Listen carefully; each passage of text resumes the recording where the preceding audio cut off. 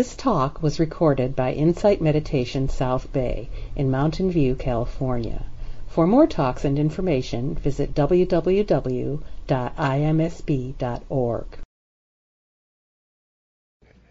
Thank you, Ron.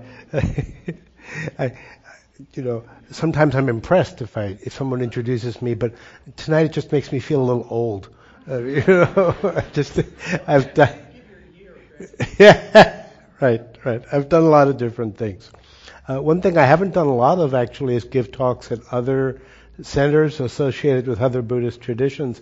So I'm glad to have a chance to be here tonight, and I want to thank Shana Catherine for working with Ron to organize this, to Ron for putting together this series, and to all of you for being here tonight.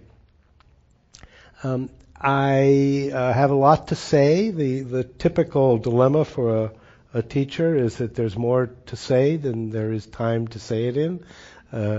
I will try to watch my time because I have a kind of structure to what it is that I want to say. But of course, at the outset, I should probably say that this is a huge topic we're looking at. There's something very interesting happening here.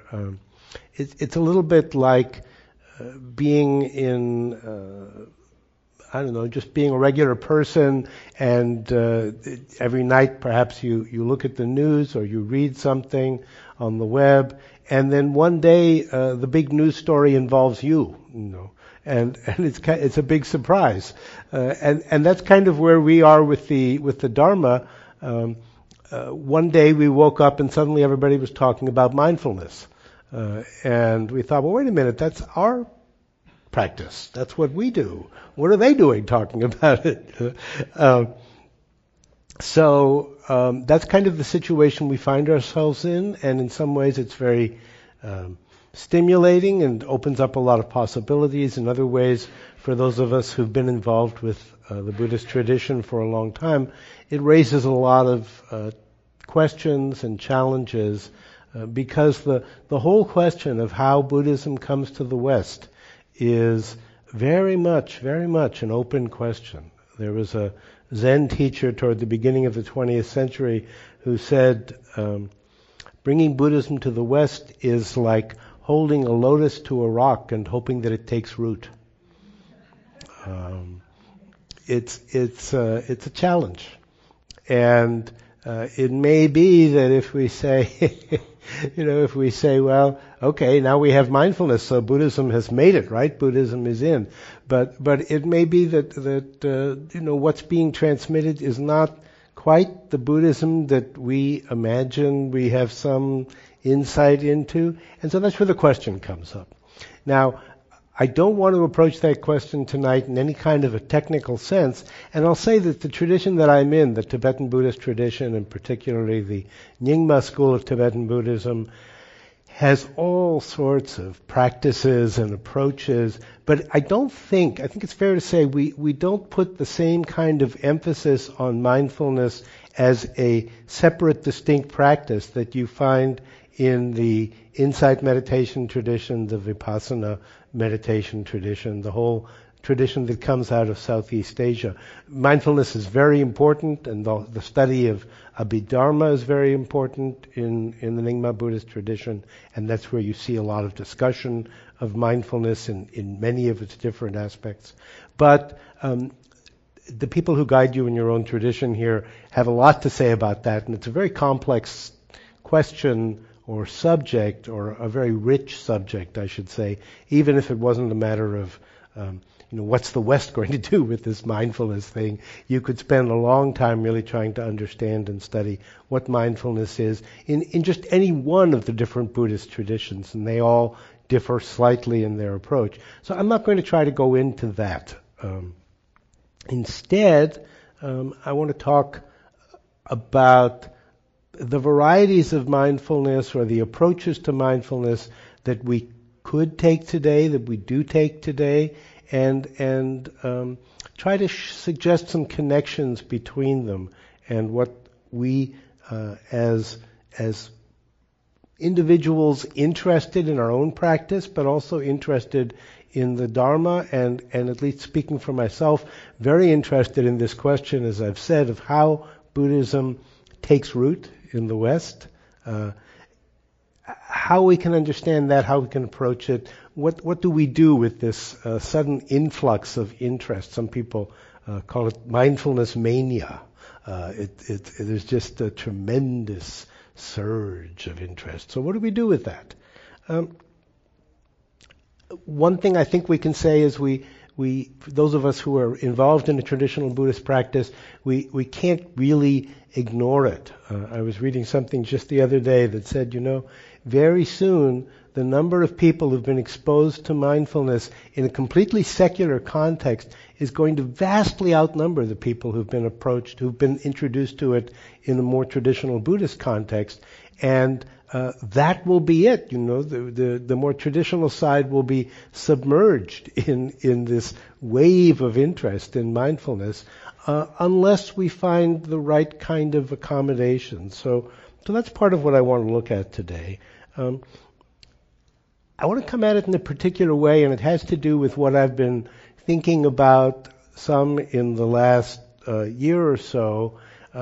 As Ron mentioned, I'm the director of an organization called the Mangalam Research Center for Buddhist Languages.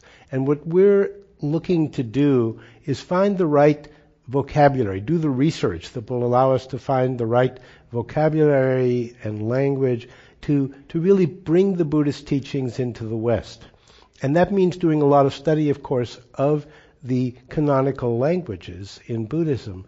But it's just as important, as I see it, to investigate the resources that are available in the West that might be appropriate for transmitting Buddhist teachings. And partly, I suppose, because I did study political theory, political philosophy, long time ago, I've always been interested in some of the roots of our culture, and in particular the Greco-Roman tradition, or really the Greeks when it comes to political theory, and then the Hellenistic tradition.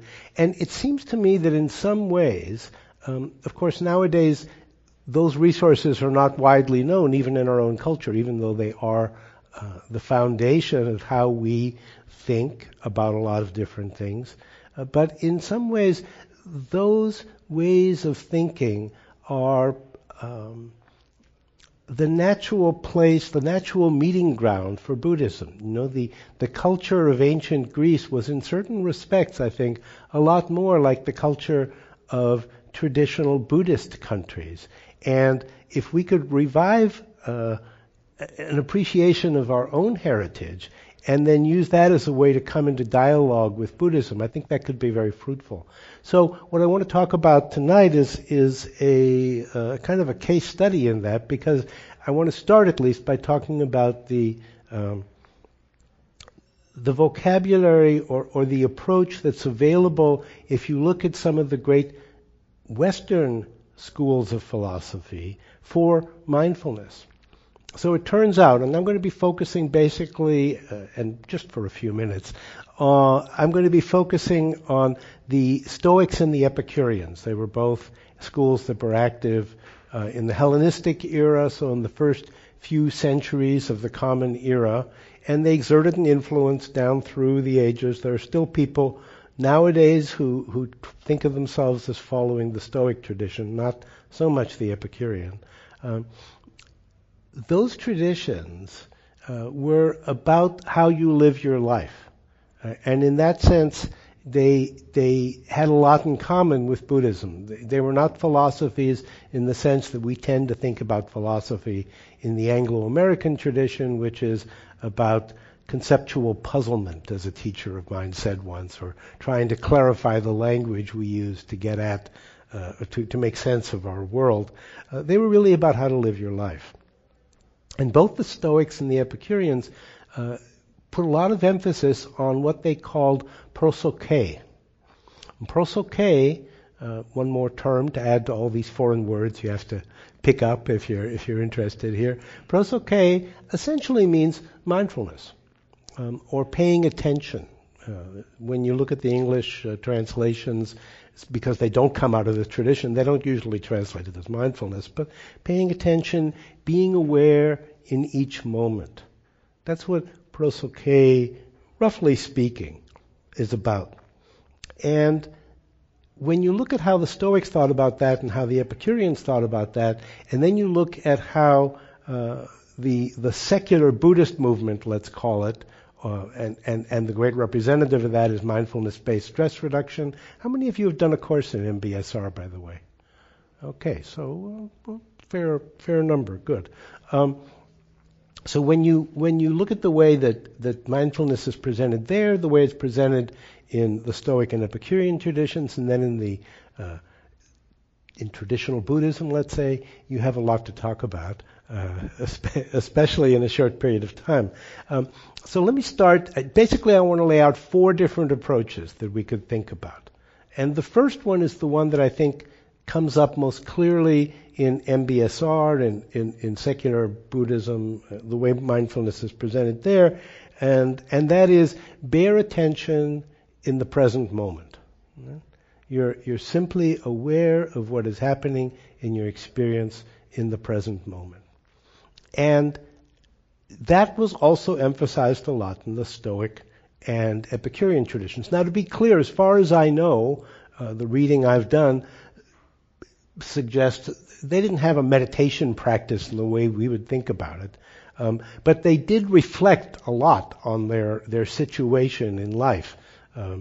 And our word meditation, our word that Buddhism has taken over, comes from the style of meditation really that was used at that time, which was more of a reflection, but definitely was meant to go into the very heart of your being. You were meditating in a way that touched your own existence. It wasn't just thinking idly about certain things.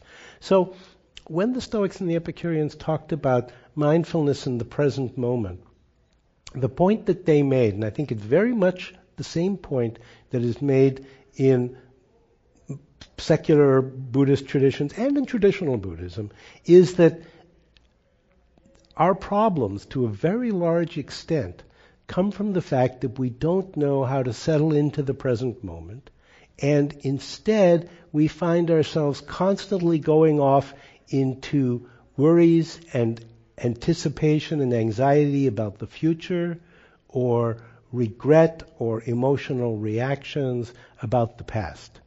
So we kind of spread ourselves out across time, and we put most of our energy, or at least a lot of our energy, into the past on the one hand, the future on the other hand, and because of that, we find ourselves unable to really settle into experience. The mind is always agitated, always racing.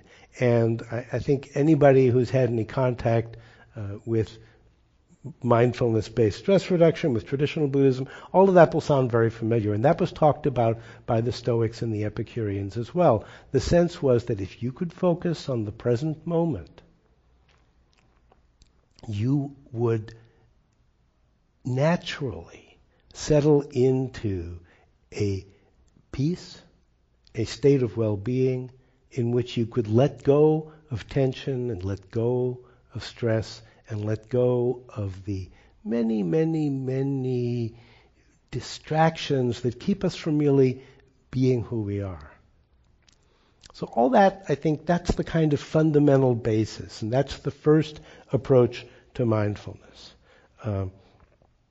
The second approach is one that I'm taking mostly from the Epicurean tradition. And the reason I find it helpful to talk about the Epicureans and the Stoics is because I think they give us some handles into ways of thinking about mindfulness that we maybe don't ordinarily use. So the Epicureans said something very interesting about being in the present moment, about prosoke. They said the purpose of being in the present moment is to learn to deeply love what's happening right now, to be completely accepting of the moment. So if you say that the watchword for the first approach is attention, You could say the watchword for the second approach is appreciation. Just appreciating what's happening right now. So you engage the present moment fully, and you experience the wonder of it, the simple wonder that anything is happening at all, that you're alive to be here, or wherever your mind goes, the appreciation of this whole assembly of experience. It's pretty miraculous. And that's what the Epicureans emphasized. So what the Epicureans, in terms of their kind of attitude toward life, what they said was relax into the present moment. Let go of the past, let go of the future, let go of a sense that things should be different from the way they are. Simply accept, enjoy, and appreciate the way things are. That approach is really interesting if you think about it in terms of classical Dharma. I don't see it that often in the text, and of course, it's a very rich tradition, the Buddhist tradition, and there are many things I haven't worked with, come across, studied, so maybe it's there, but not so much. I was trying to think about it, and the closest I could come is a Zen saying some of you know, which says, to study the Dharma is to study the self. To study the self is to forget the self. To forget the self is to be one with the 100,000 things. And that oneness with everything, I think that begins to gesture in that direction. I will say that my own teacher, Tartang Tulku, has written in various places about the importance of really appreciating the beauty of the present moment, and he talks a lot about appreciating the beauty of nature, for instance. And I think part of the reason for that is that if there isn't a certain sense of well-being, then it's very difficult to go farther on the path. And if you experience a kind of discontent in every moment, then you can't settle into your experience and begin to ask what's really going on. So there's a very natural connection to the traditional Dharma, but I think you don't see it so much. Now you see it maybe more in contemporary Buddhist traditions, partly because, actually, I think if you could trace it out, I haven't really done this, but partly because a lot of what gets transmitted as Buddhism nowadays is really picking up on certain strands of Western thought. So a lot of the Buddhist encounter, or a lot of the Western encounter with Buddhism, is strongly flavored by certain elements in Romantic thought, or 19th century Romantic thought. And then if you say, well, where did they get their ideas? If you push it back for a while, I think you'd kind of come to the Epicureans, among others. That's a big, complicated story.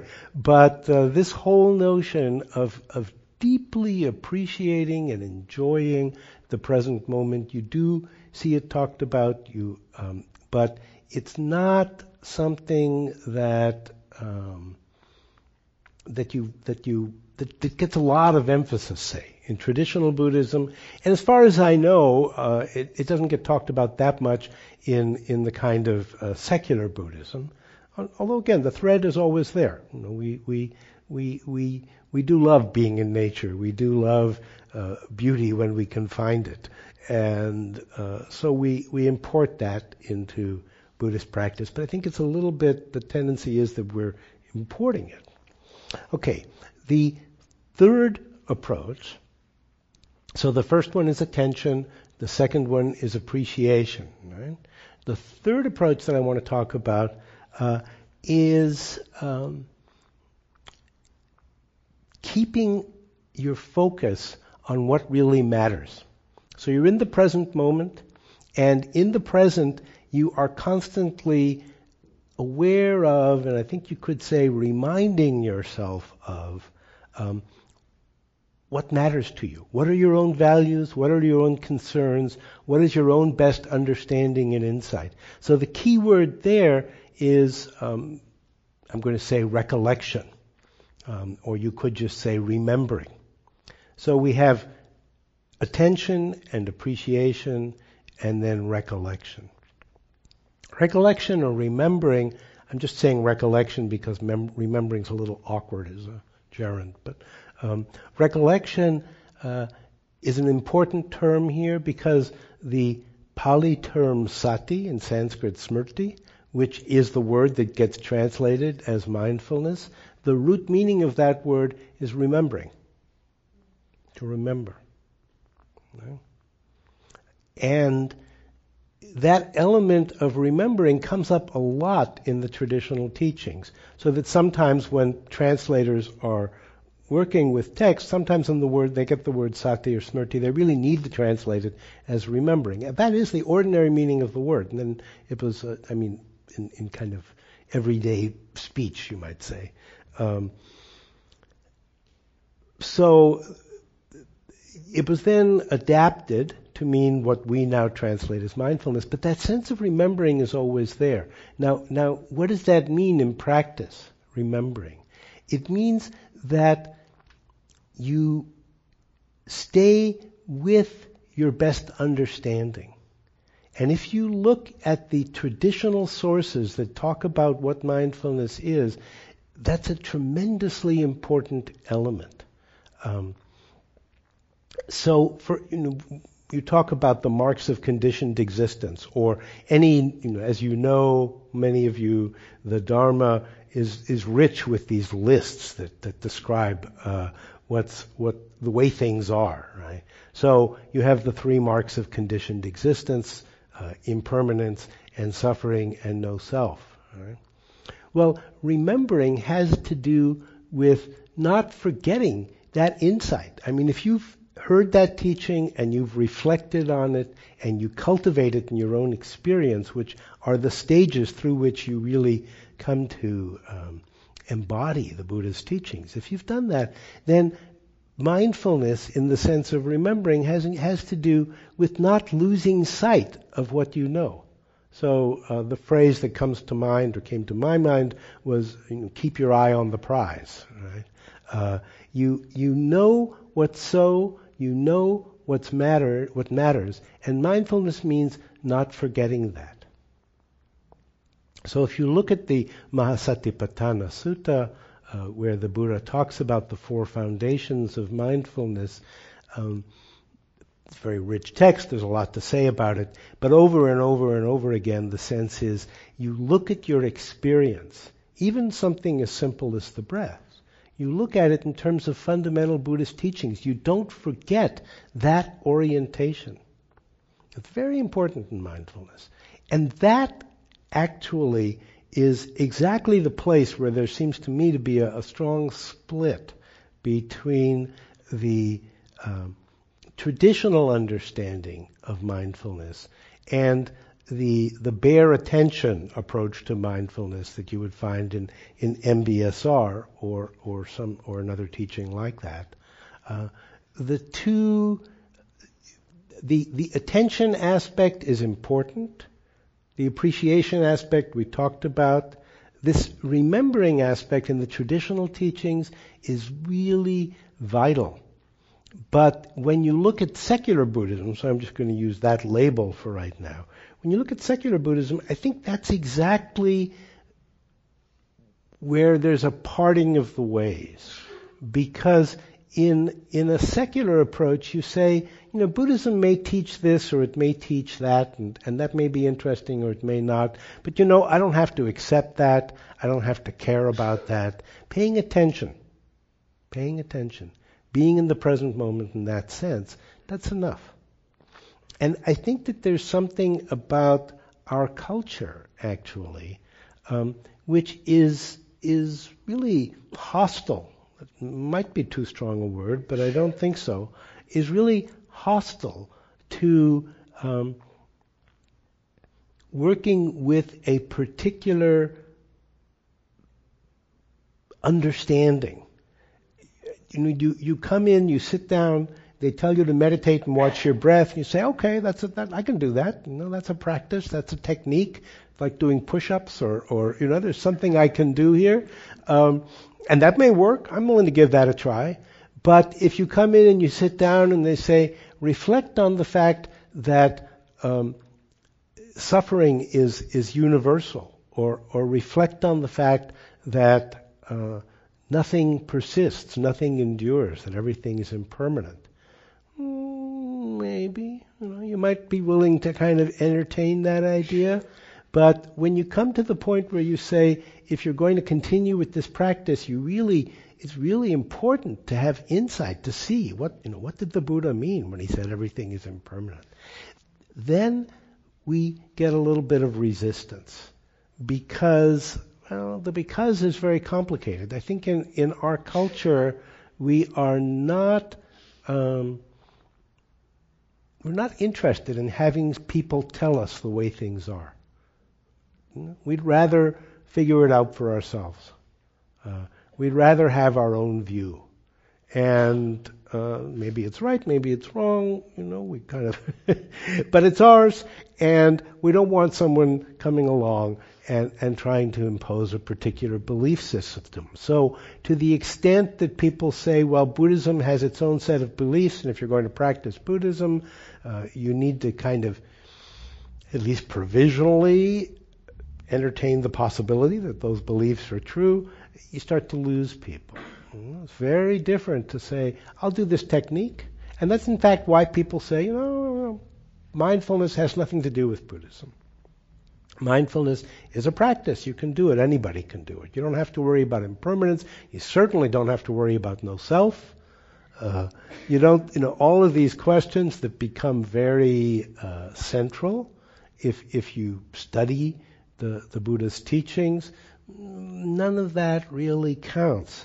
And so this sense of recollection, of not forgetting what it is that you're investigating, not forgetting the teachings, really, at a very fundamental level, that's where there's a parting of the ways. So even if you look again at the Mahasatipatthana Sutta and the part of it that really gets taken up in secular Buddhism, there's all sorts of things that you're supposed to be mindful of or encouraged to be mindful of in that sutta that people do not care to investigate. There's all the cemetery meditations, there's the repulsiveness of the human body, there's all these things. People say, well, we don't need that part, do we? So you just focus, but even if you just focus on the breath, even in that, the Buddha says, look at how the breath comes and goes. Look at how it arises and falls. It doesn't endure for even a moment. So you're looking from a particular perspective. You're remembering what it is that matters in this inquiry, in this experience.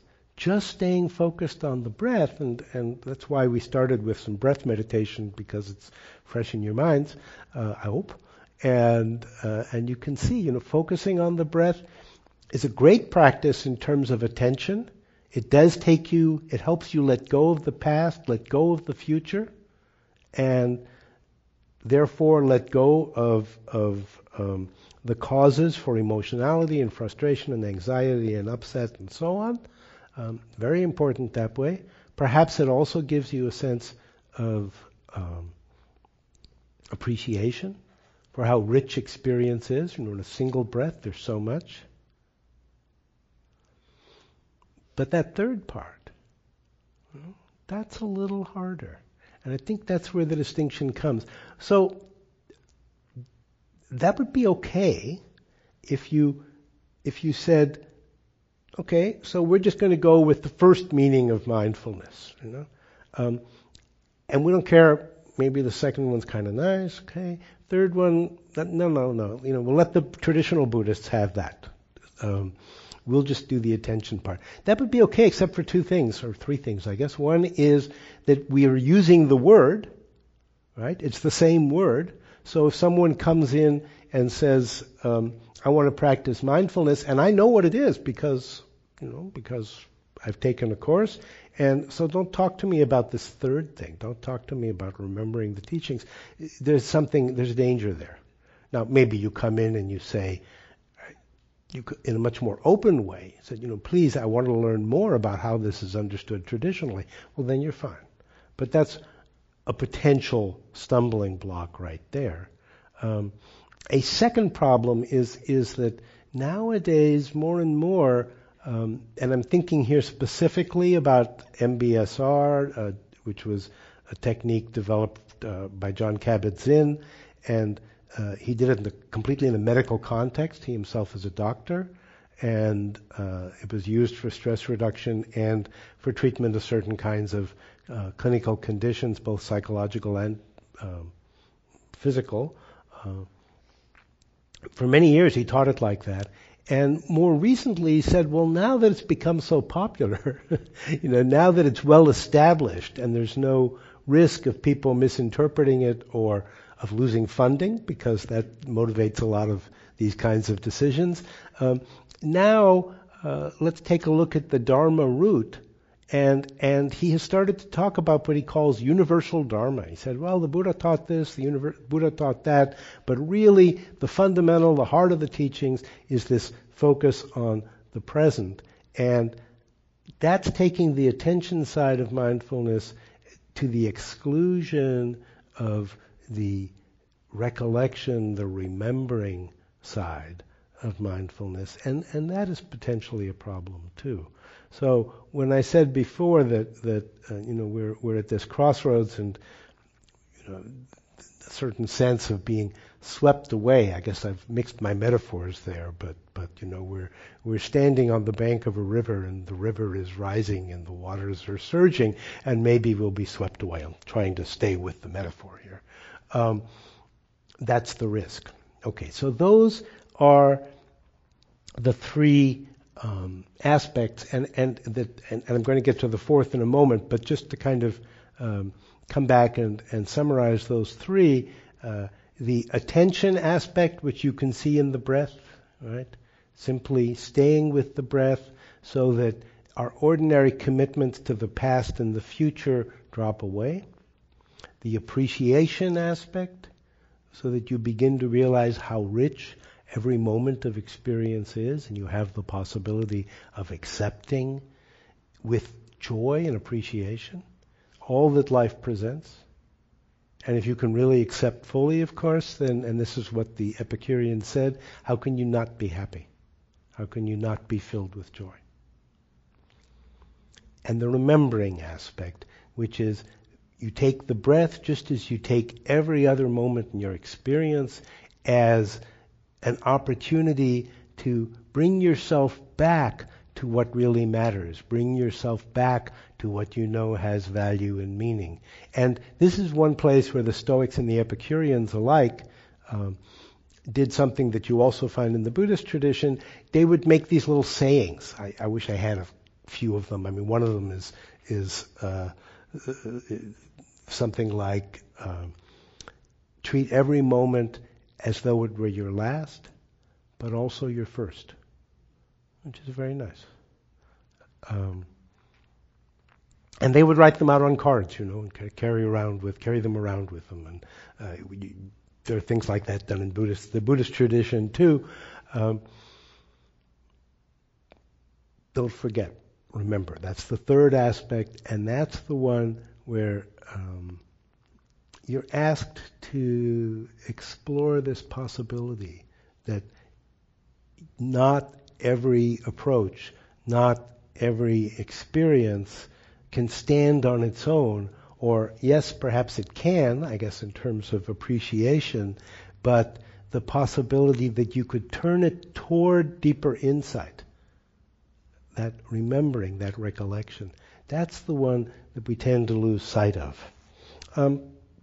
So now I want to talk about the fourth aspect, and I'm going to present this as a way of possibly moving from the first, the attention, to or through the third, the remembering.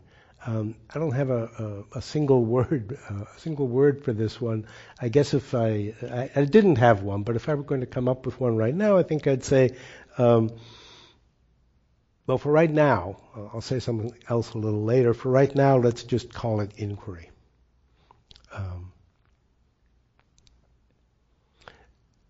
what I have in mind here is that when you focus on the present moment, you do it with the sense of asking, what's going on in this present moment?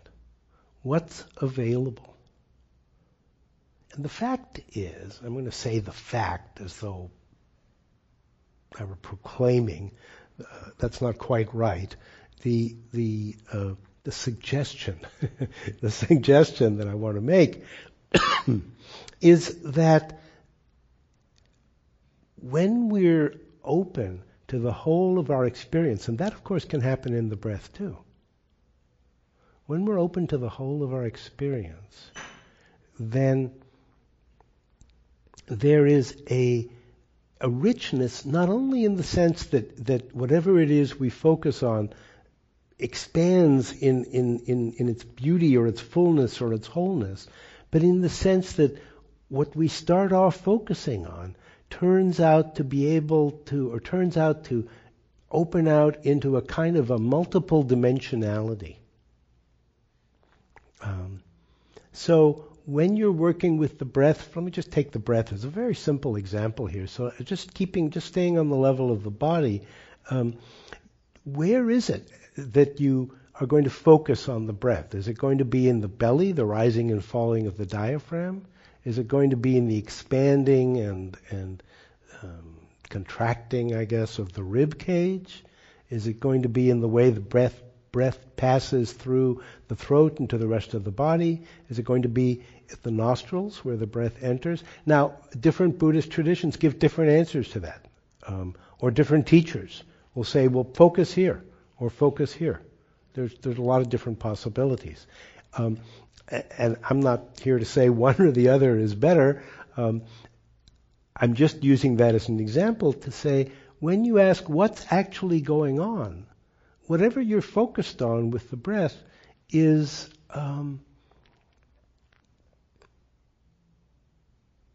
richer than you think it is. You're always leaving something out of account. And you could open that up.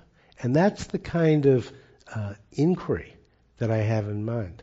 So if you move then beyond the physical, then you might say, for instance, when I breathe, does it really make sense to stop with my imagined sense of this skin that embodies me, that is my outer boundary? So the breath always has to do with what goes on, starting at the moment when it enters my nostrils and my mouth and then goes down. Is that the right place to stop? Or could I follow, just to take a little bit further, could I follow the breath out, and in, right? Could it extend a little bit beyond my body? But then you could take it further than that, and you could say, whatever my experience is in this moment, it's a breathing experience. So if I hear a sound, there's a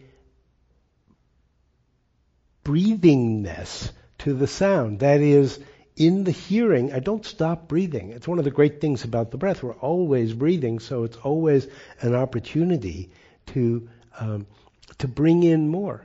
So whatever else is going on, there's the breath. Right? And so then you can say, well, all of my experience is a breathing in and a breathing out. What happens if we expand it out that way? What happens if we add that dimensionality in? And then maybe you find yourself asking, if you work with just that example that I'm using now of the breath, maybe you find yourself asking,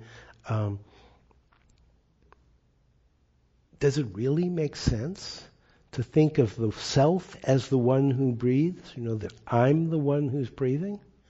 So at the very beginning of the practice, when I gave you a sentence or so of instruction, I said that I like to usually think not so much in terms of being aware of the breath, because that already presupposes the idea that there is someone over here being aware, and then there's the breath over here, which is the object of that awareness. That's what that little word "of" does to us. So instead of doing that, what if there's just a breathing? And what if there isn't someone who's doing the breathing? Am I making a commitment without even realizing it to a subject and object structure? And those of you who are familiar with teachings of the Buddha will find very quickly that the division between subject and object, between the self that grasps and the object that's grasped at, is considered to be a source of tremendous confusion and suffering. So are we already building that in? Just in the simple act of breathing. What if we were ready to look there? Now, notice in the course of doing that kind of inquiry, I'll call it inquiry, in the course of asking those kinds of questions, we just automatically find ourselves looking at teachings that turn out to be really central in the Buddhist tradition. So, is that some kind of trick, Do I set up my questions in such a way that they turn out leading me into the Buddha's teachings?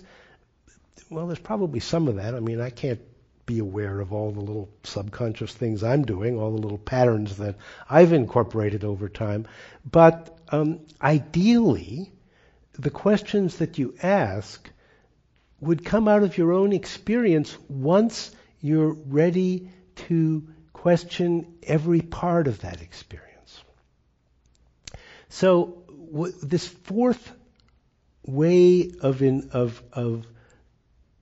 being aware in the present moment is like the first in the sense that it just requires attention, but it's also completely, I shouldn't say completely different, but it also brings in an added dimension because it says, don't think you know what it is that you're aware of. Right? Don't make the assumption that when you sit in practice and look at the present moment, you know what's going on. Start instead from the idea that you don't have a clue, and that your job is to start over again in each moment. Each moment is your first, each moment is your last, and then you start again.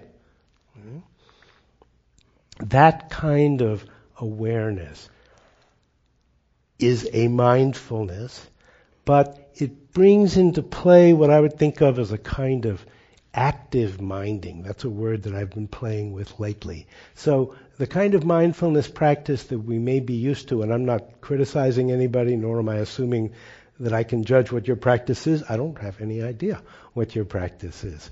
But there is a way in which you might think of mindfulness where you say it's a kind of a pure receptivity. And we say, oh, that's a good thing. Don't make any judgments. Right? Don't try to turn your experience into something that it's not.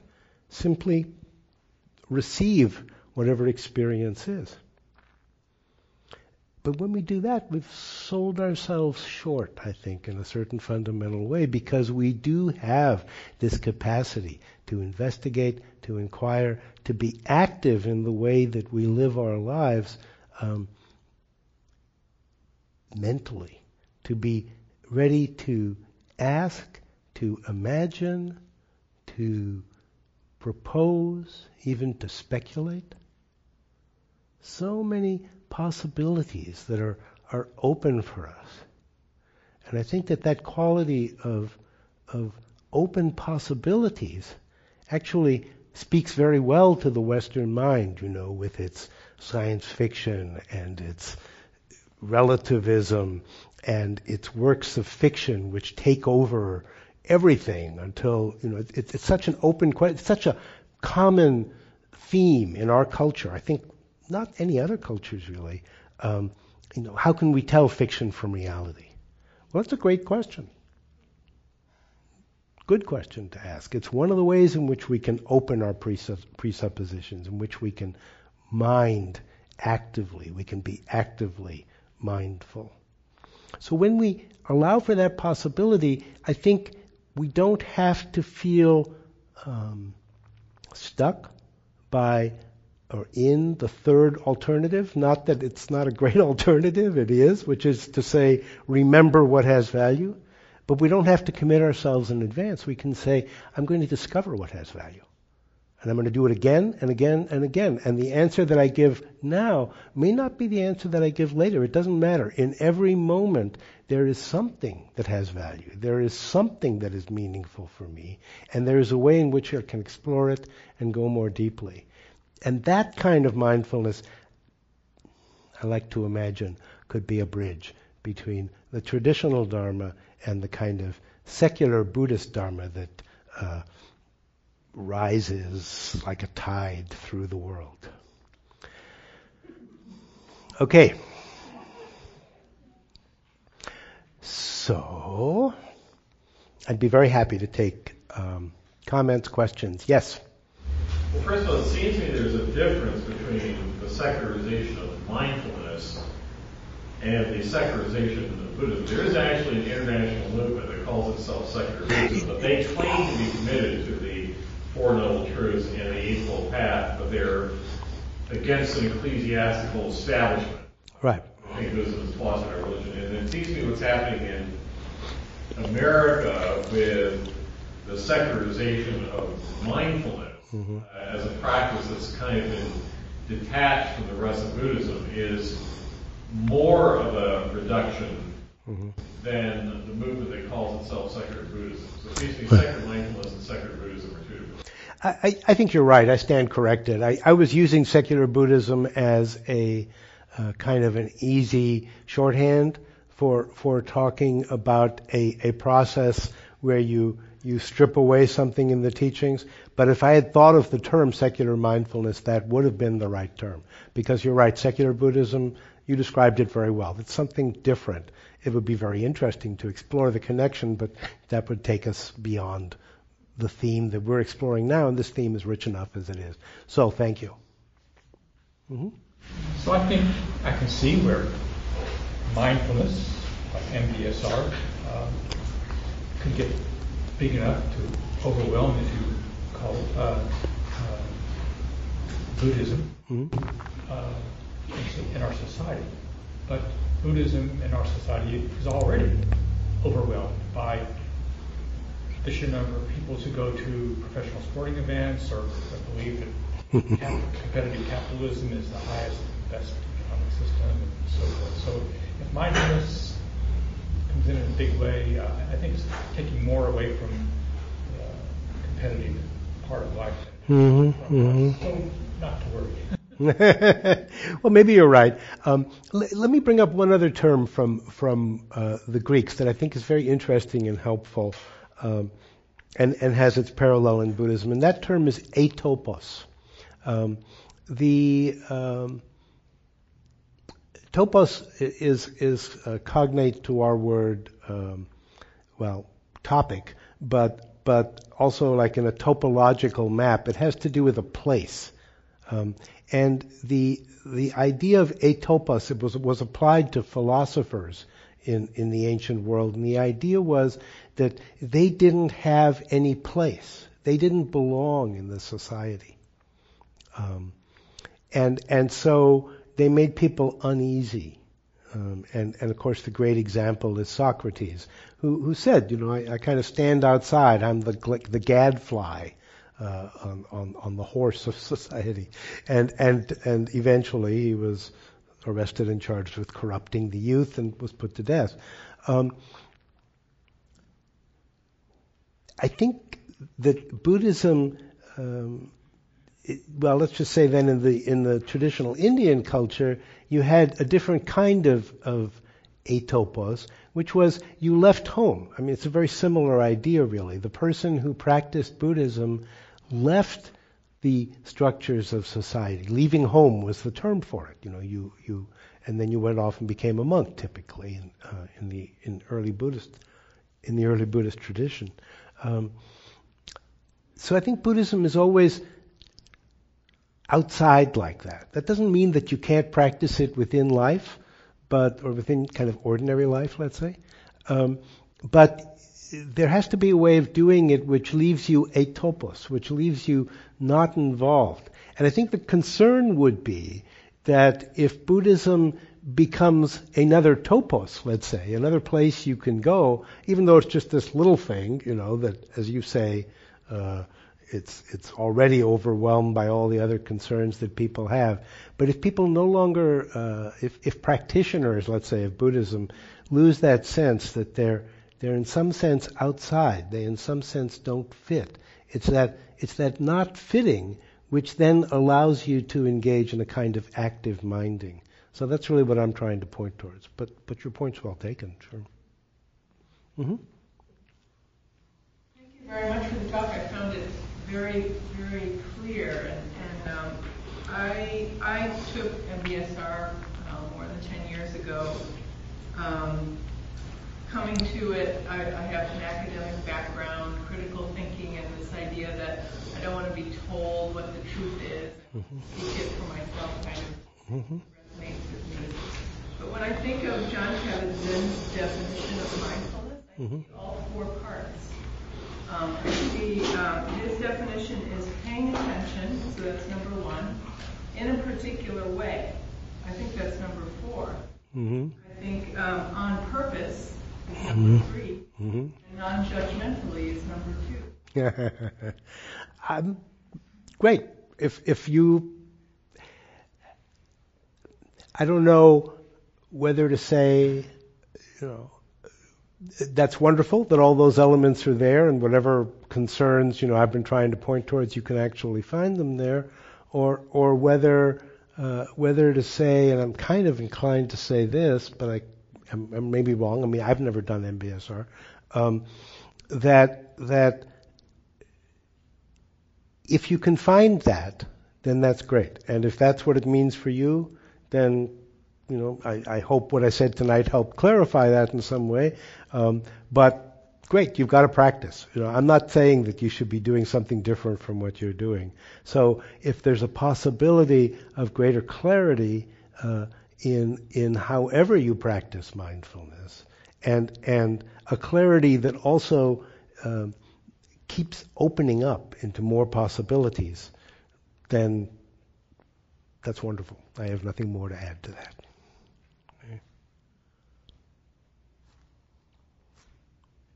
Yes? Well, I wanted to add one more point. So, having just said that I think the mindfulness or MBSR kind of thing that's emerging is all good. There is a sad part of me as well. Namely, I took the MBSR course, and it seemed not to go at all, if I remember correctly, into concepts of not self, non-attachment. And I don't think I heard any moral teachings either. The supposition was that as you learn to focus, slow down, that those things will naturally emerge. I think most people need a little right. pointer Right. along the way, or they're not going to get it. So, so instead of mindfulness being stealth Buddhism, the person has called it more like Buddhism light. I do wish there was more of those things. Yeah. Well, I think that's exactly where the debate comes up. So you've put your finger on it very nicely. It seems to me that if you practice in a way in which you're always trying to engage the whole of yourself, then you will very naturally also ask yourself questions about what matters most to you, about what's meaningful to you, and that will lead you into the ethical dimension, I think. So, yes. Okay, last question. Yes, you in the purple. That's my wife. It seems that the two, secular and the traditional, don't have to exclude each other as they're really clear. So a person could go take a secular Buddhism training, and as long as that training didn't pretend so forth as all there was about Buddhism, the person who wanted to know some more could still go to the Nima Institute Mm-hmm. and take a class on the Four Noble Truths, the through training. Mm-hmm. Mm-hmm. I think the danger is that if somehow people get the impression that what they're studying with the non-traditional material has captured the whole thing. Mm-hmm. I don't know how anybody can work with that except individual teachers, making it really clear. This comes from the tradition, and we're not including, we have Shila, Samadhi, and Praja. We're not focusing on Shila, let's say, whatever, however they want to present it. Mm-hmm. So that it's fair for people to know there's more. Right. Right, exactly. And I was concerned. I mean, I've read various things that John Kabat-Zinn has written, but it does seem as though recently he started talking about this idea of universal dharma. And that concerns me for the reasons you just said, where he said, and the idea is a little bit like secular Buddhism, so maybe we'll come back around to that point, where, well, he doesn't mean it in that sense, no. No, he's just used the term universal dharma. And he's kind of saying, well, you strip away all of the cultural accretions and you're left with something universal. And what it is mindfulness, in the sense that he's described. Now, maybe that's a wonderful, deep sense that can be brought out over time. So these are all questions, we need to stay open to them. I mean, the suggestion I made of always asking more questions, if you take it seriously, means you don't reach a conclusion on this either. It's an open question. And so I'm sure that next week, when next week's speaker presents, you'll get another side of it, those of you who return, and it'll be an opportunity to deepen your experience and understanding still more. Okay, thank you very much. Thank you for listening. To learn how you can support the teachers and Dharma Seed, please visit dharmaseed.org/donate.